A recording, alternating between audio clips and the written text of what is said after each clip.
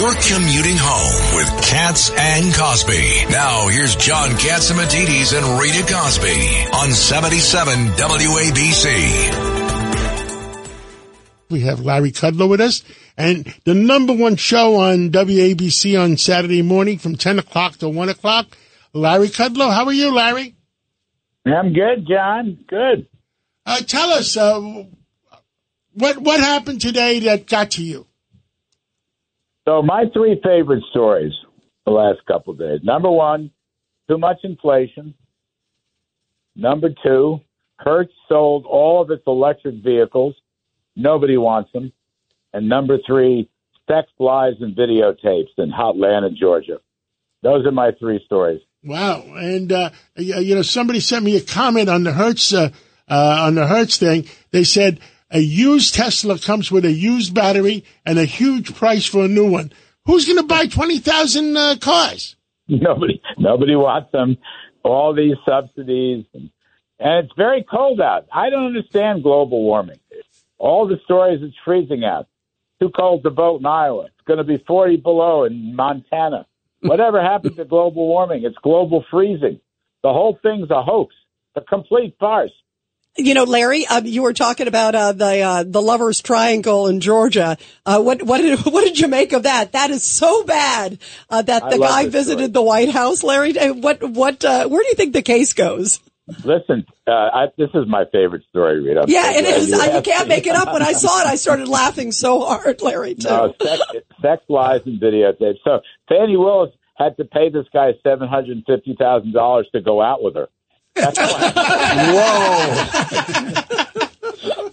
And the guy was underpaid. The judge said he's underpaid. Yeah, right. It's a tough sell.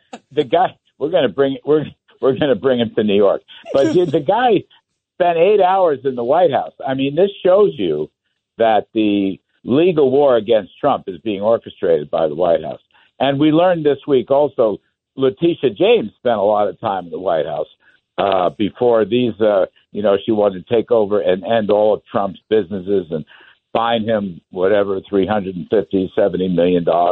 There's a lot of insanity out there. That's all I can say. And Larry, the Department of Justice sent someone up to talk to Bragg before he took the case that the Southern District wouldn't do, that Cy Vance Jr. wouldn't do. It's all emanating from the Biden administration. Yeah, I think you're right. And look we will learn more about Fannie Willis from the divorce proceedings. That's what's going to be very amusing. So far, she's not talking, but they're going to go in the court because her lover's divorce proceeding. But, I think that's going to blow up. It'll blow up the case. I mean, it's going to blow up the case, and it's going to cast doubt on a lot of other cases at the same time. There's a domino effect here. Did you, by the way, Larry, did you see on the divorce thing? This is so funny, guys. The day that he files for divorce, I think it's the next day she puts him as the prosecutor. You can't make it up, Larry. So in other words, she told him, file for divorce and I'll give you $1 million to be the prosecutor? Yeah, and then go visit the White House. Happen to visit the White House. There are so many things that are so bad with this job. Seriously, the national press now has to deal with it because sex is involved. Oh, because sex sells. Is that what you're saying? Even the New York Times, it sells. I have to say, it raises very serious... Let Larry talk. Let's let Larry talk. Larry, it's your call. No, I don't really have much to add because I know you're a family-rated program, so we can't go too deep into this. But, Ed will hold his ears. So right, but it's a bad story. The other bad story, John, is the inflation rate came in higher than people thought, the consumer price index. And, all this talk about the Fed cutting interest rates and juicing the economy, they should do no such thing because they still have a lingering inflation problem, which is up 17% from the time Biden took office. But more importantly, overall inflation at 3.4%.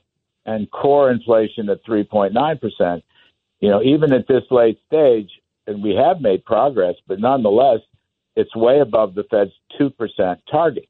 And Jay Powell has to be very aware and leery of that. And I think the markets, the bond market in particular, predicting 4, 5, or 6 rate cuts this year is way off base right now. Well, UBS predicted, remember a few months ago, UBS predicted 275 cut.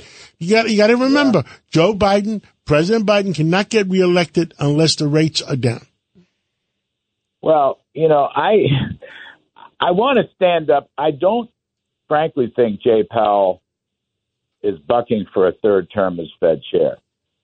And so therefore, my hope is, even though 90% of the Fed economists are Democrats, and that's from a survey, I really don't think they're going to be near as political as some people have suggested. But whatever, my point is the number that came out earlier this week was not a good number.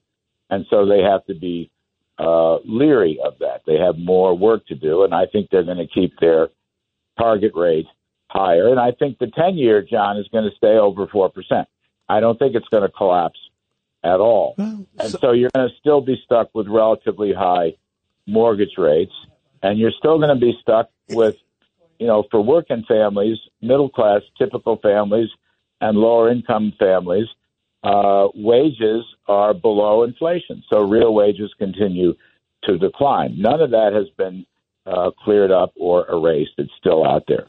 Well, thank you, Larry Kudlow. We'll be watching carefully on this, and I'll be listening at 10 o'clock to 1 o'clock on Larry Kudlow show on Saturday morning, and the number one show, and also the number one show on cable business for both Fox Business, where you appear every day, Monday through Friday, and your higher ratings than CNBC, your old haunting ground.